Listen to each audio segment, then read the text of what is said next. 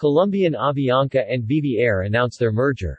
Two major Colombian airlines today announced that they have reached an agreement to merge economically under one holding group. Avianca S.A. that has been the flag carrier of Colombia since December 5, 1919, when it was initially registered under the name SCADTA, and Viva Air Colombia, a Colombian low-cost airline based in Rio Negro, Antioquia, Colombia, said that they have agreed to merge, while keeping separate branding and strategies. Avianca Group's control of Viva's operations in Colombia and Peru will be subject to approvals from Colombian and Peruvian regulators.